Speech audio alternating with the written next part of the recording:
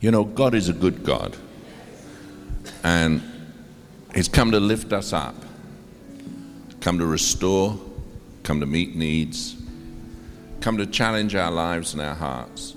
And it's so important to understand God is for us. And I find in this country, many people have such a negative attitude. And I just want to announce it right at the start. 72% of this population in this country, when surveyed by the government in the last census, 72%, that was 42,079,000 people in this country, on a voluntary question, which they need not have answered, said they were Christian. 72%. Now, a lot of them don't go to church. They want Christian values, Christian ethos, Christian ethics. They believe in what we believe in, but I believe that we represent those who are living in the Spirit, alive in God, and they want a voice, and they want to hear. And what they need most of all is they need leadership. And so the whole purpose of the Pastors' Conference is to get one of those who's been really trained up by his father, Oral Roberts. And what better than get a man of experience? My dear friend Archbishop Benson Idahosa always said, if you want to learn anything, find someone who's done at least twice as much as you have. It's a pleasure always to invite someone who believes in miracles. And you know, right now we have someone who's a dear friend to us, and he's a man who is president of Oral Roberts University and has been president now for 12 years, I think, 12 years. And I've sat with him when we did our Doctor of Ministry classes, we're both together, and boy, we learned a lot. It was a good experience. And he's a man of experience. He's sat at his father's feet, and really it's an opportunity to hear what God's going to say to us this afternoon. So open your heart. Let's give a real warm welcome, Richard Roberts.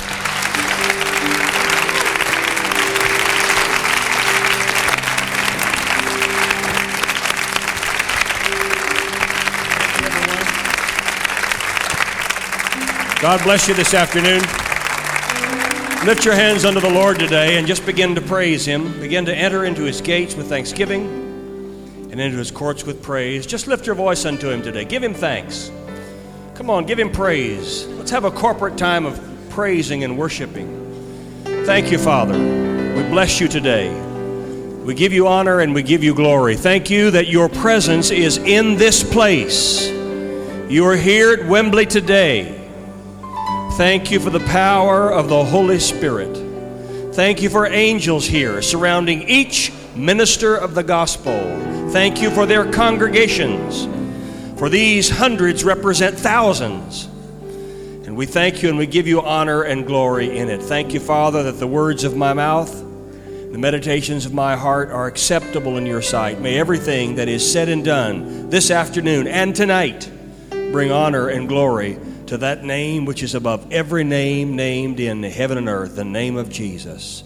We praise you and bless you. Lift your hands one more time and thank Him and give Him honor, give Him glory in this place. God bless you. You may be seated. I hope you'll take out paper and pen. I hope you'll make notes today, because I did not come just to give you 3 points and a poem and send you home. I came to bring you life. Can you say life? Better than death, isn't it? Praise God. I'm honored to be here. Thank you, Bishop Reed. Thank you, Dr. Ruth, and all of the Michael Reed family. Thank you to everyone at Peniel. Thank you to all those who've come from Brentwood. Thank you to this choir. God bless you. First of all, I want to bring you special love and greetings from my father. How many of you have heard of Oral Roberts? Let me see your hands. I know him personally. Praise God. The Bible says that he gave some apostles, prophets, evangelists, pastors, and teachers. We have that represented here today. You represent thousands of people in your congregations, not only here, but in other nations. And so in sowing into you, I am sowing into thousands of others. And I give you permission to take what I'm going to say today and use it for God's glory. No one has a copyright on the truth. And so I freely donate what I'm going to sow into your life today, and I pray that it will be a blessing in your life. I heard the story of these two pilots that were flying their single-engine planes over the Pacific. And one was flying his plane while the other was flying his plane. Both of them developed engine problems and crashed on the same remote desert island. They were both spared, and they met each other on that island. And they looked around, and one said to the other, there's no food, there's no water, we're going to die. And the other said, no, we're not going to die. I'm a Christian. I'm telling you, we're not going to die. After a few hours of looking, they found no food, they found no water. He said again, I'll tell you, we're going to die. The other one said, look, I'm a Christian. We are not going to die on this island. After several more hours and finding no food and no water, he said, we're going to die. There's no shipping lane. No one is going to rescue us. There's nothing to eat. There's nothing to drink. We're going to die. The other one said, look, I'm a Christian. Not only that, but I tithe 1,000 pounds a week. That's 4,000 pounds a month. Believe me, my pastor will find me.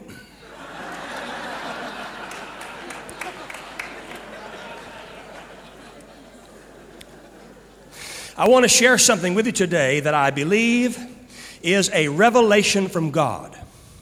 When my father and I sat down together only a matter of hours after my mother went home to be with the Lord, he said to me, Richard, my son, give me a reason to continue my life. Now you can imagine how I, at 56, looking at my 87-year young father, felt when he said to me, give me a reason to continue my life. And I began to pray in the Spirit.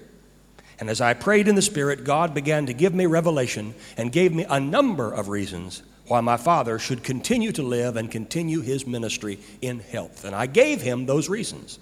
And when I did, he looked at me as only my father can do and said, all right, I'm going on. And that was it.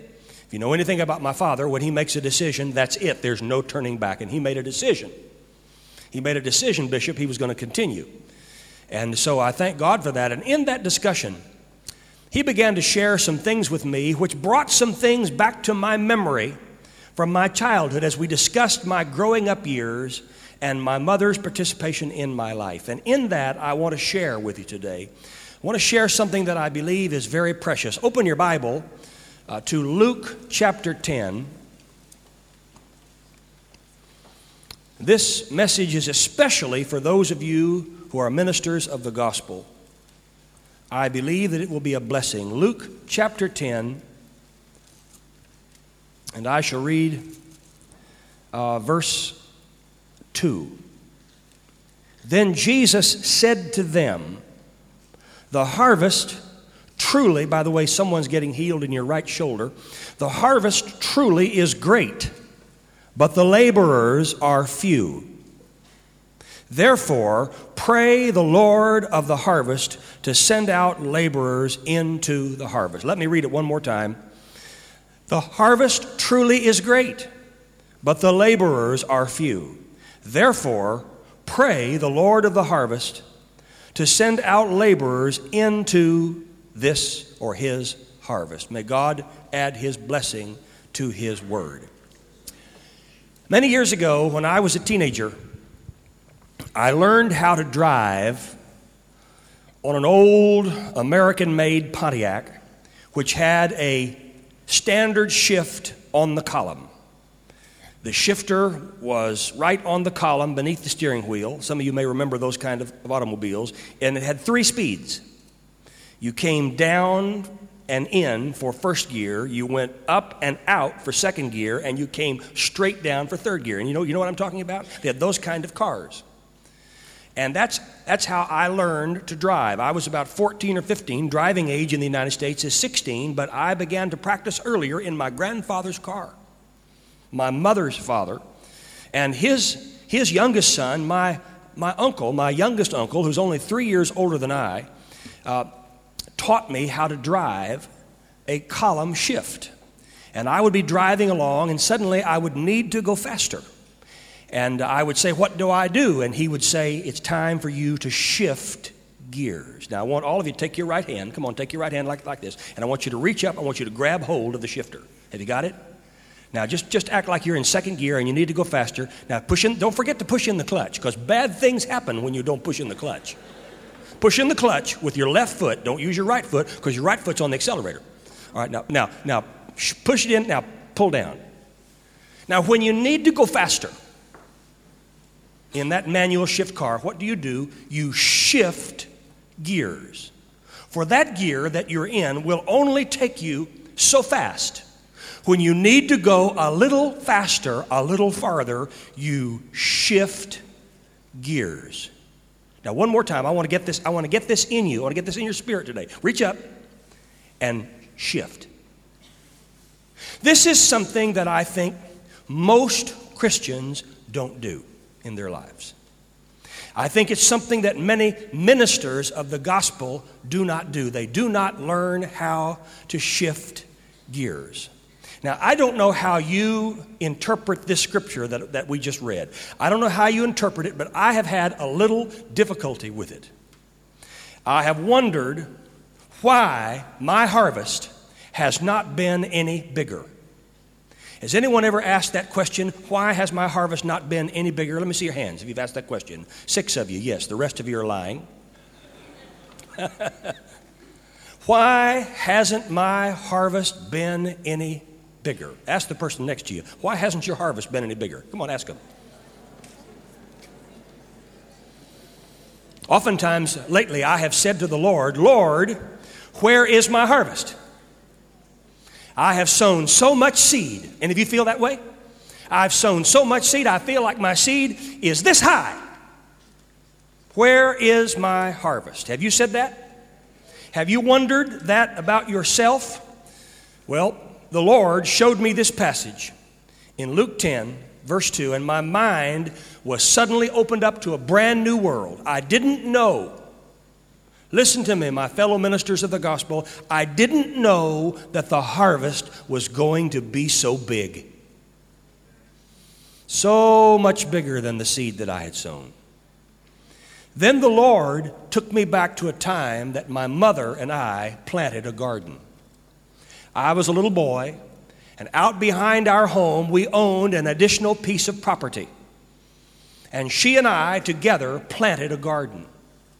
And she gave me little seed packets.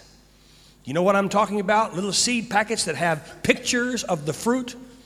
You know what I'm talking about? We planted tomatoes, and we planted cucumbers, and we planted radishes, and we planted onions and other vegetables. And I remember when she gave me the little seed packet, it had a picture of the beautiful, delicious, red, juicy tomatoes. And I said to her, "Is this what it's going to look like?"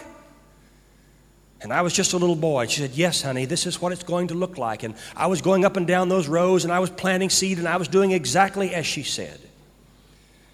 A day or two later, I came back out to that garden expecting to find tomatoes. But there weren't any. There was nothing. Nothing but dirt. I said, "How can this be? We put the seed in the ground. Where are the tomatoes?" And I think that's a question that many Christians are asking today. Where are the miracles? And so what did I do as a little boy? I did what most Christians do today. I forgot about the seed. I went back in the house. I went back to my daily activities. I forgot about it. I did not go back out to check on it again. The days passed. The weeks passed. And one day my mother said, "Richard, the garden is in." I said, "What do you mean the garden is in?" She said, "Come and see." And for the first time in a long time, I went with her back out behind our home to the little piece of property. And sure enough, there were the biggest, reddest, juiciest tomatoes you've ever seen. And we began to pick them. And there were so many, I couldn't hold them in my arms. And so we had to get a basket. And I said, "Is this what I planted?" She said, "Yes." And she said, "You think that's a lot? Look at the vine. Look at the tomatoes that are still on the vine." She said, "Some of the vegetables are in, but some of the vegetables are not yet in. And there's coming a harvest time for that too." I'll tell you, as my dad and I sat there talking, that illustration came up to my mind, and I remembered what I had done. I remembered how I had joined my mother in planting that garden. It was an amazing thing to see the seed come up. For when you're holding those big, red, juicy tomatoes in your hands, you know you've just seen a miracle. The next time planting came, I was a little more excited. I think the reason why she showed me that little seed packet was that she knew I would rather be doing something else. She knew that I'd rather be out with the other boys in the neighborhood playing. And I think God knew that when planting time comes, it would not be something that we as Christians would be much interested in. We would rather be doing something else. But that experience marked my life, and I had not thought about it in many, many years until my mother's passing, and my dad and I were sitting together in his living room, and he reminded me of that garden. And today, my mind goes back to that time. It goes back to when I was a little boy holding those red, juicy tomatoes in my hand, knowing that it was harvest time. And as I look back, I shifted gears. What's the hardest thing for you in the principles of sowing and reaping? What's the hardest thing for you as a minister of the gospel? What's the hardest thing for you as a Christian? Look at the scripture again. What's the hardest thing? It's to get us to plant our seed and to get in the habit of it. It's been hard for me. How about you? Now let's just be honest. It's hard. We preach it, but we've got to do it. There's one thing about saying it, there's something else about doing it. Why did Jesus say these words? He said these words because he knew we were human, and he knew it would be difficult for us to plant our seed and then shift gears and expect a harvest. He knew that it would be difficult. And I'm reminded again of the times that I have said, "Lord, where is my harvest?" I didn't get it then. I didn't understand it then, but I understand it now. I had not shifted gears. I'd given up. I've done what many others have done, and I had become weary in my well-doing. I had forgotten Paul's words in Galatians 6, "Be not weary in your well-doing, for you shall reap in due season if you faint not." I had forgotten that. I had not shifted gears, but Jesus knew that we would feel this way. He knew it would take time and that we would wonder where the harvest was. Many years ago, a Canadian missionary went to southern Africa to preach the gospel. He preached and preached and preached and preached without one convert. Not one person came forward in his altar call. And after months and months and months and months of preaching, he was so discouraged that he would preach and preach the word of God, and no one would commit their lives to Christ. Finally, as he was preparing to travel back home to Canada as a failure, one young man came forward and gave his heart to Christ. He thought, I'm still a failure. I've had only one convert in all of these years. He went back home to Canada in shame because only one person in all those months had given his life to Christ. He didn't know that the young man's name was Nicholas. He didn't know that God would call Nicholas to preach. He didn't know that young Nicholas would continue to preach, and the word of his testimony and the miracle in his life would grow throughout Southern Africa. They didn't know that the day would come when Nicholas Bingu would be known as the Billy Graham of Southern Africa. This Canadian missionary went home thinking he had failed, but he won someone who won tens of thousands.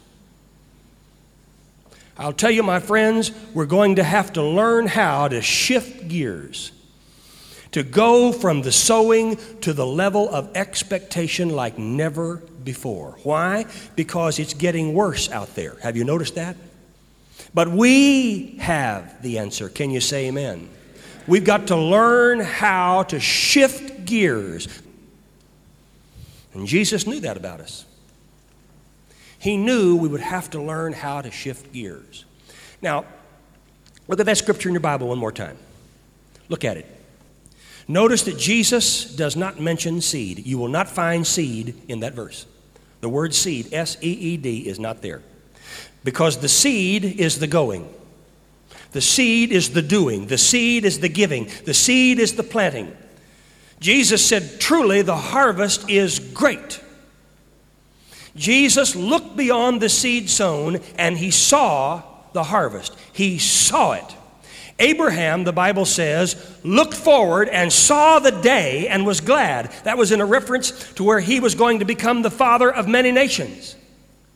And yet here he was as a man, nearly 100 years old, his wife nearly 90, and her barren, and his inability to produce a child, and God saying to him, I'm going to make you the father of many nations.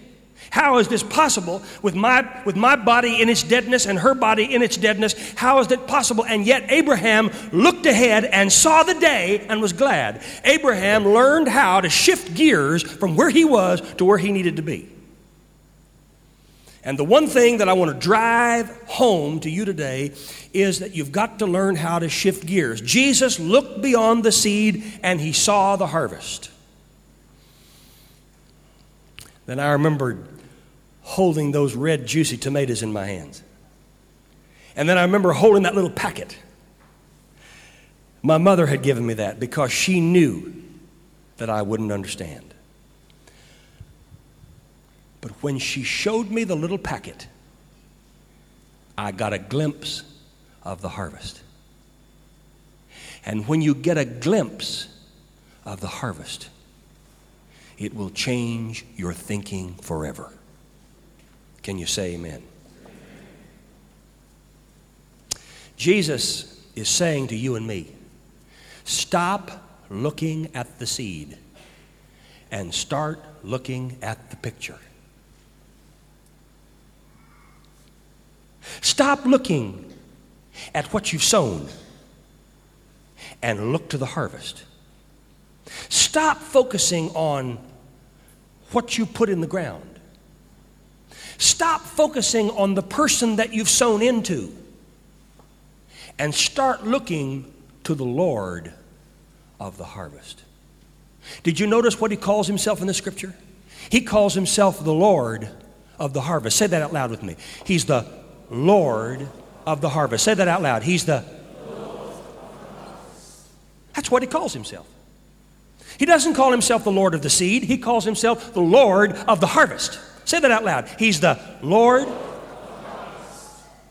Don't look at him as the Lord of the seed. Yes, he established the seed time principle. We understand that.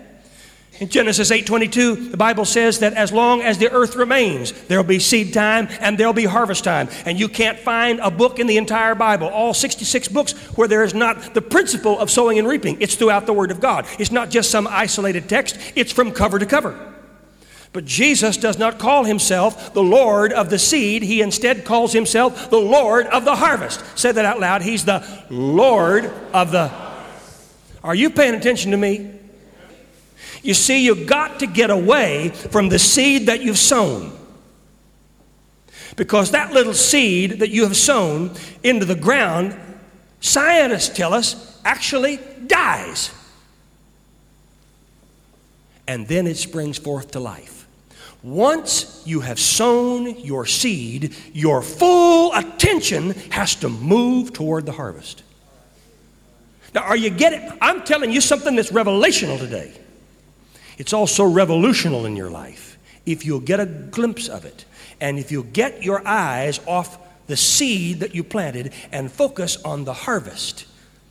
You see, I had no idea just how big the harvest was going to be when I was a little boy planting those tomato seeds.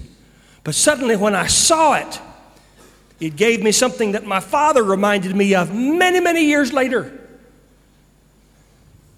And even now, it's beginning to revolutionize my life. It's time for us to shift gears. It's a big harvest. But look on at that scripture. Jesus said the laborers are few. I don't know about you. I've always wondered what that meant. I've always wondered what he meant when he said the laborers are few. Here's what I believe he means. I believe he means there are only a few who are in earnest about looking to the harvest. There's a remnant, in other words. And I believe you and I are part of that remnant, don't you? I believe that we are a part of that remnant. The laborers are few. There are only a few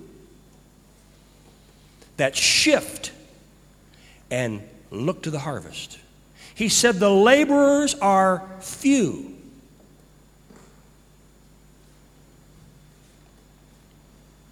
Well, what does he say next? Pray ye therefore, in other words, in light of this, in light of what I just said, in other words, in light of knowing that the laborers are few, or there are only a few who look for it in earnest, in light of that, you pray. Don't wait for somebody else to pray. You pray. You pray. You who are sowing the seed, you pray that the Lord of the harvest would send forth laborers into his harvest. Or in other words, Jesus is saying, I, the Lord of the harvest, I, the seed of David, I, whom God sent to the cross, I will multiply the seed sown. I will not let you down. I will bring your harvest, which you're looking to. And I go back to that day when my mother said, let's go out and pick the tomatoes. The seed, now listen to this. If you miss this, you've missed it all. The seed, when I went out there to that garden, the seed was not in the same shape as it was when I planted it. There had been a harvest. Something in the realm of the miraculous happened. My fellow ministers of the gospel, if you can grab this, if you can get hold of this, it will turn your ministry around. It will set your life on fire for God.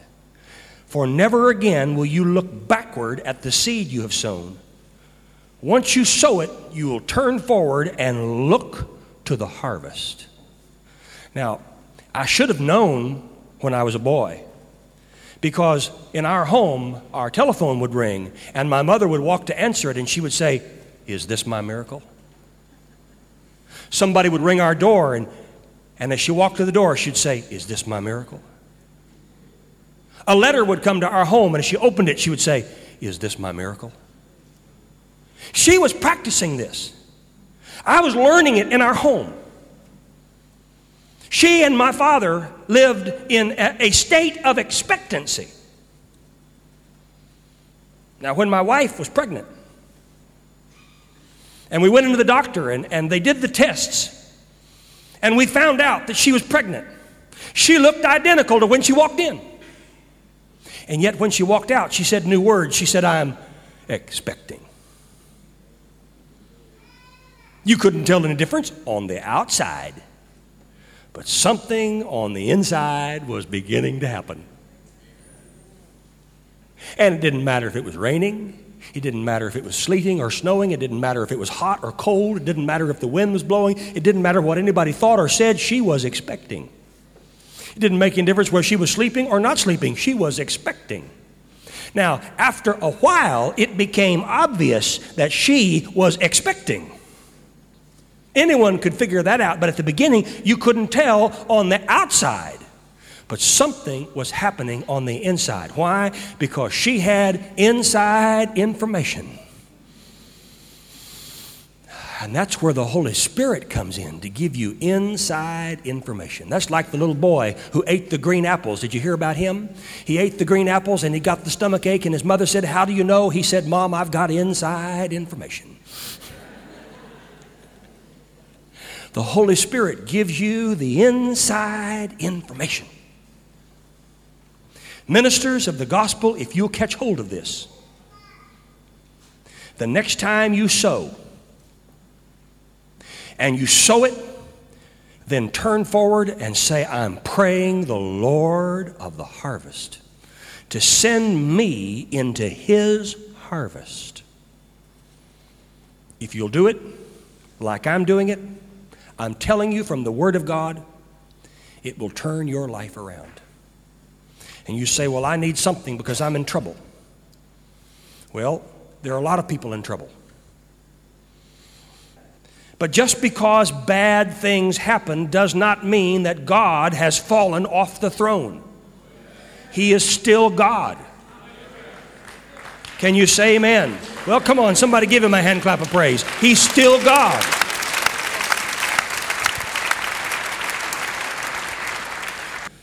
But I've got news for you. The Scripture says in the last days there'll be wars, and there'll be rumors of wars, and there'll be earthquakes, and that indicates other types of disasters and pestilence. We're living in the last days.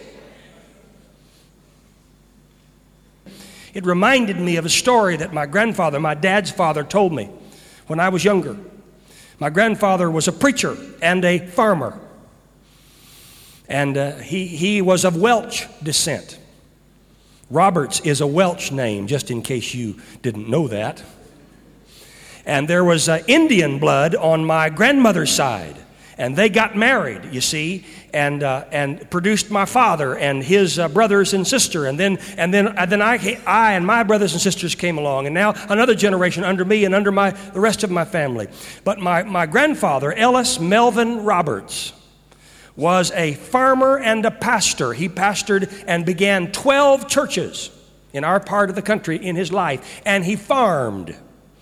And they were down in the southeastern portion of our state in a county called Pontotoc County in the Ada, Oklahoma area. And one year, a terrible hailstorm hit the Roberts farm and all the farms in that area of Ada. And the crop which was in the ground was absolutely destroyed. The hailstones were so big that they literally beat the paint off the house. It destroyed the entire crop. All that area, all those farmers in that area of Ada lost their crop. And my grandmother, Claudius Priscilla Roberts, was about this tall and about this wide. She came, and you had to know her. She didn't pass away till I was in my mid-20s. I knew her very, very well. And she came out on the porch. She said, "Ellis." He said, "Yes." He said, she said, "Get that $20 bill that you keep in the secret part of your wallet and take it out." He said, "Why?" Now, my grandfather, you have to know, this was the 1920s. And my grandfather decided that he would never be broke. And so he kept a $20 bill in the secret compartment of his wallet. He had a secret compartment, and he kept a $20 bill in it so he would never be broke. Even if it seemed like he had no money, he'd always have that $20 bill. Now, this is the 1920s. She said, "Take that $20, hitch up the wagon, take these boys, go into town to Jeter's feed store, and buy seed. We're going to replant." Now, my grandfather knew it was too late in the season to replant, but he knew better than to argue with his wife, my grandmother. Because my grandmother could pick up a grown man and carry him under her arm. You just had to know her. He knew better than to argue with Claudius Priscilla Roberts. We have dormitories at ORU that are named after my grandparents. A dormitory for men named Ellis Roberts Hall, and a dormitory for women, Claudius Roberts Hall. So I'm reminded of it every day as I drive on campus. And so he and and my dad's brother Vaden got in the wagon and drove to town, pulled up in front of Jeter's feed store. Mr. Jeter came out. Hello, Brother Roberts. Mr. Jeter, I've got $20 here to buy seed to replant our farm. My grandfather said I felt like an absolute fool because there's no way $20 could buy enough seed to replant the entire farm. But my wife told me to come here and buy seed to replant. My grandfather said Mr. Jeter started to say, well, Mr. Roberts, I'm so sorry, but instead something hit him. He turned to his co-workers and said, you drive Brother Roberts' wagon around behind back and you fill it with seed because they're going to replant. My grandfather said, I still felt like a fool going down the road with a load of seed when it's too late to plant. But I got news. God is the God. When it's too late to plant, He's still God. Are you hearing me today? Are you with me? Come on, reach up and shift one more time. Come on, shift. I just want to make sure you're awake. I didn't come all the way to watch you sleep now, okay? You sleep on your own time, okay? They got back to the farm, and just like my grandmother had said, they replanted. Now you say how? I don't know how. I don't care how. Nobody else of those farms replanted. Only the Roberts farm replanted. And only the Roberts farm got a harvest that season. How did it happen? I don't know how it happened. I don't care how it happened. It happened. They got a harvest. And I got a lesson.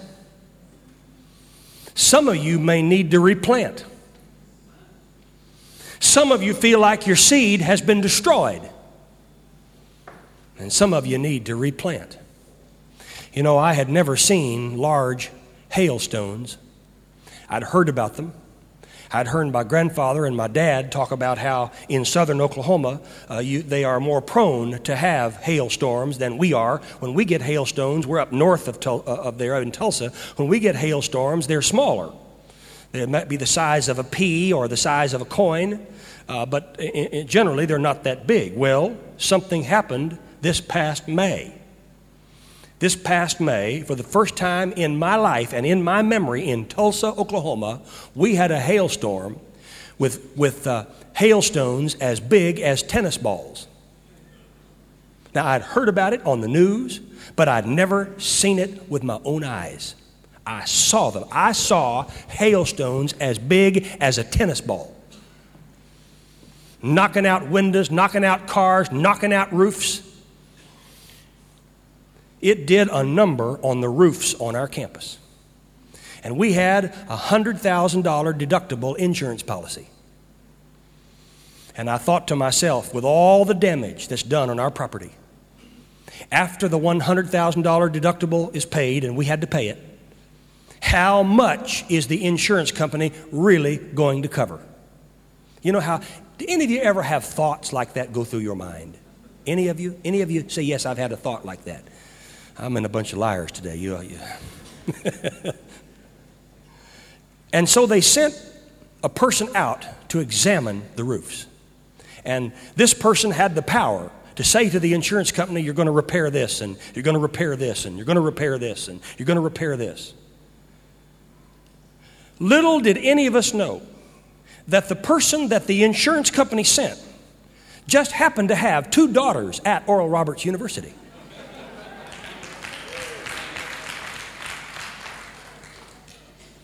And he began to look around across the campus and go from roof to roof and say to the insurance company, you're going to fix this, you're going to fix this, you're going to fix this, you're going to fix this, you're going to fix this, you're going to fix this, you're going to fix this, you're going to fix this. They've been working on it now since May, and I've got news. Out of the $100,000 deductible, we got $3 million worth of new roofs. Now, what the devil sent for harm, God turned it around. Now, do you think your name has to be Roberts for that to happen? I mean, do you think that God has selected one family in Tulsa, Oklahoma, and this will only work? Do you think that you have to have an American passport for it to work? I got news for you. He's God in the United Kingdom. He's God in Europe. He's God in Asia. He's God in Africa. He's God in South America. He's God.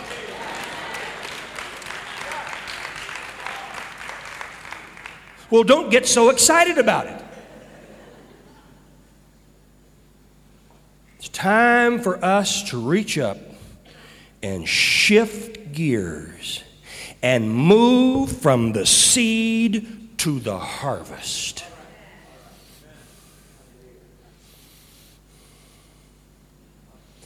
All these years, all those growing up years under my dad, all that has been sown into my life, all of it has prepared me for this moment.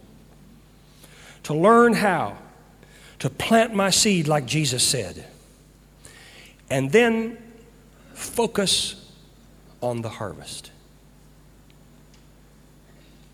Fellow ministers of the gospel, if you'll get this, if you'll live it, if you'll preach it, and I mean not just preach it to say, well, I wonder if this will work, but if you live it and do it and believe it, I promise you on the authority of that book, it has to work. For God is obligated to watch over His word. He is not obligated to watch over your word unless your word is in harmony with His word. But if your words are in harmony with His words, He is obligated. He has a responsibility. He has no choice. People say, well, you're just trying to manipulate God. Hogwash. You couldn't manipulate God if you tried. I don't care who you are, and I don't care if CNN or Sky News says it. Doesn't make a difference to me. You can't manipulate God. But if you do what He says, He is obligated. He's got no choice. Now reach up one more time. You'll never forget this as long as you live. Now shift. Come on. Now start up here and say, I've planted my seed. Now I'm shifting gears and I'm focusing on the harvest. Stand up with me for a minute.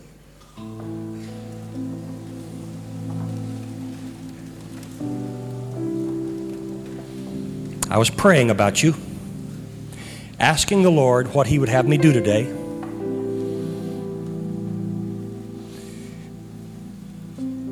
And I had a number of other things that I thought I would share with you.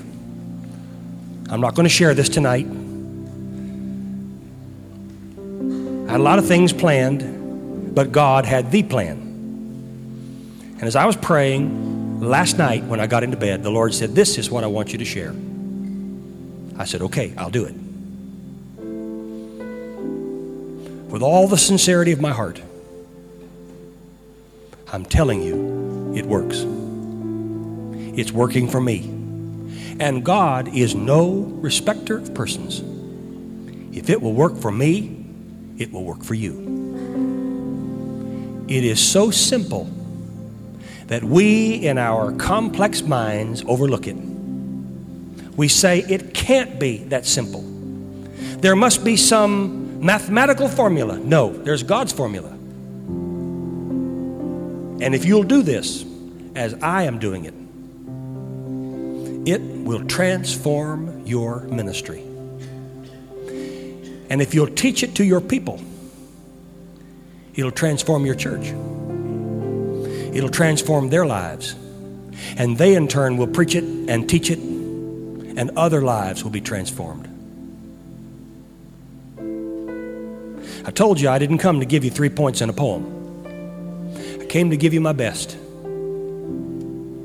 Tonight, I'll also be about my Father's business.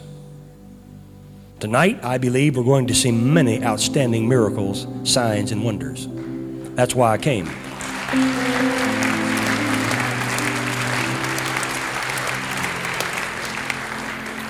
But I came to deposit something in you as a minister of the gospel. And if you'll take it, and what does the Bible say? The violent take it by force.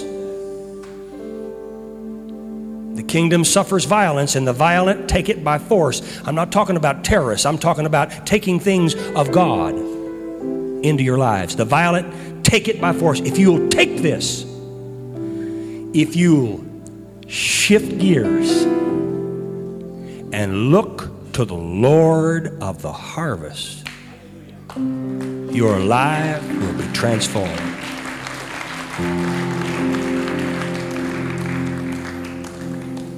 I can't think of anything greater that I can give you than this message today. God's already shown me what I'm to do tonight. I'm prepared. And when the time comes tonight, you can just expect I'll be on go. I'm ready. I was born, my wife said I was born ready. And there'll be many mighty works of God tonight, many outstanding miracles of healing. And people will know that God's a live God. He's not a dead God. Can you say amen? Now I want you to join hands with the person next to you. And I want you to pray this out loud after me. Father, the harvest is truly great, but the laborers are few. Send me into your harvest. As I plant seed, my love, my time, my money, my prayers, a smile, a good word, a pat on the back, a helping hand. As I sow it,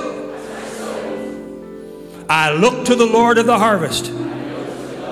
And you're obligated to watch over your word. I look to you. I no longer look at the seed I've sown. I look to the Lord of the harvest. I shift gears. And from this moment, I'll never look backward again. I'll look forward to the mighty harvest God has for me. In Jesus' name. Now somebody give praise unto the Lord today. Come on, give him praise. Come on, give him praise. Give him honor. Give him glory. Come on, give him praise today. I look to you. You're the Lord of the harvest.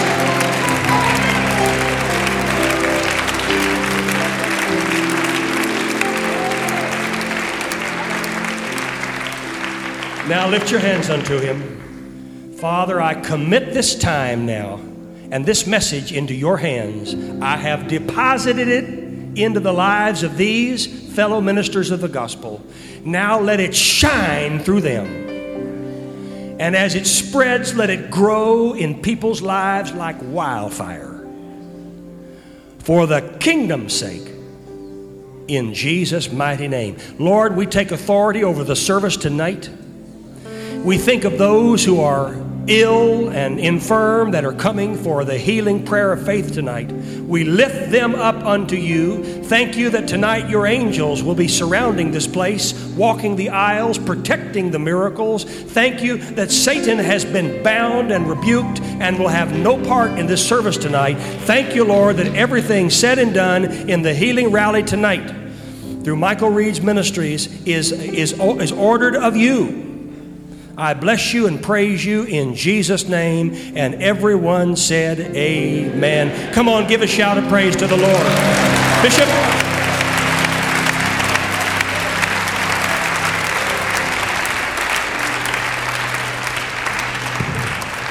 Amen. You know, our God is a good God. Thank you, Richard, for that. You know, God is intending us to succeed, not to fail. And I believe it. I believe that the 72% of people in this country who acquiesce to the gospel are going to end up in our churches. I don't see why we shouldn't have them. Do you? We need to just get out there and say, hey, you know, there are people who have life.